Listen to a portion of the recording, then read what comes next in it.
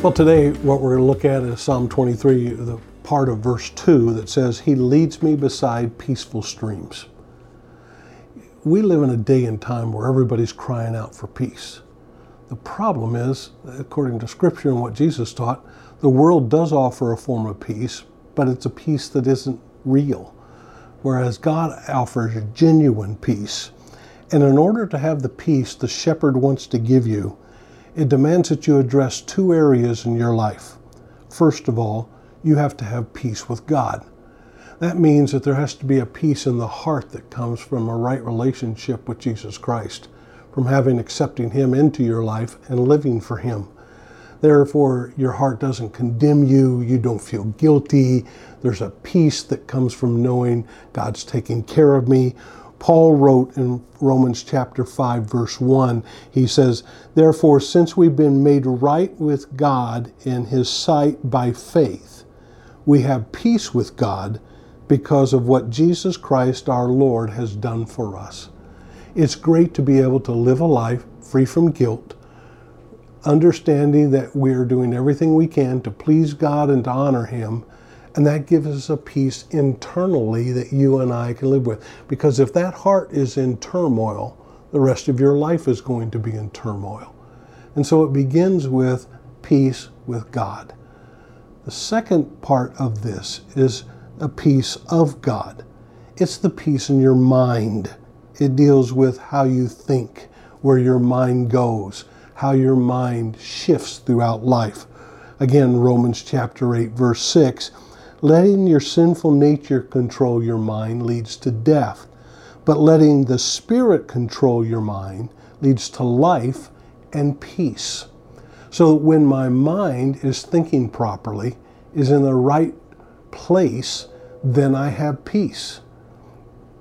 And so peace, in order for it to happen, according to Scripture, you have to have peace with God, and you have to have a peace of mind, the peace of God.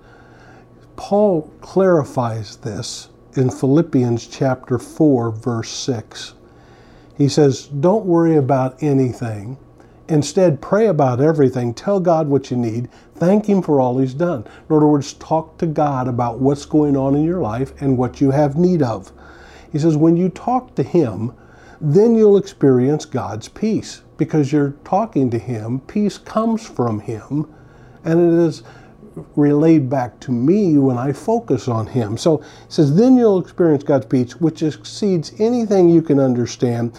His peace will guard, now notice, His peace will guard your hearts and minds as you live in Christ Jesus. Dear brothers, sisters, one final thing. Now he tells us how to do it. Number one, fix your thoughts, your mind. Fix your thoughts on what is true and honorable, right, pure, lovely, admirable. Think about things that are excellent and worthy of praise. So in other words, I have to control what I'm going to think about. If I let my mind wander and think about things that are wrong, think about things going on in the world, think about all the things going on around me, all that will do is lead to turmoil. I won't have the peaceful streams there with me. So he says, take your mind, you think about these things. And then he says, keep putting into practice all you learned and received from me, everything you heard from me and saw me doing. In other words, obey what's in your heart, know what's there, let that peace direct your steps, put it into practice, and then he concludes that section by saying, then the God of peace will be with you. And so sometimes we try to have peace and we try to generate it of our own, thinking that we can make it happen. But in reality, the shepherd wants to lead us by peaceful streams. And when we follow the shepherd, we have peace with God. And then we have the peace of God. Jesus put it this way in John chapter 14, verse 27, I'm leaving you with a gift, peace of mind and heart. And the peace I give is a gift the world can't give, so don't be troubled or afraid. So do you have the peace of heart and the peace of mind? 2 Thessalonians, I'll leave you with this, chapter 3. And now may the Lord of peace Himself give you His peace at all times and in every situation. The Lord be with you all. Have a great day.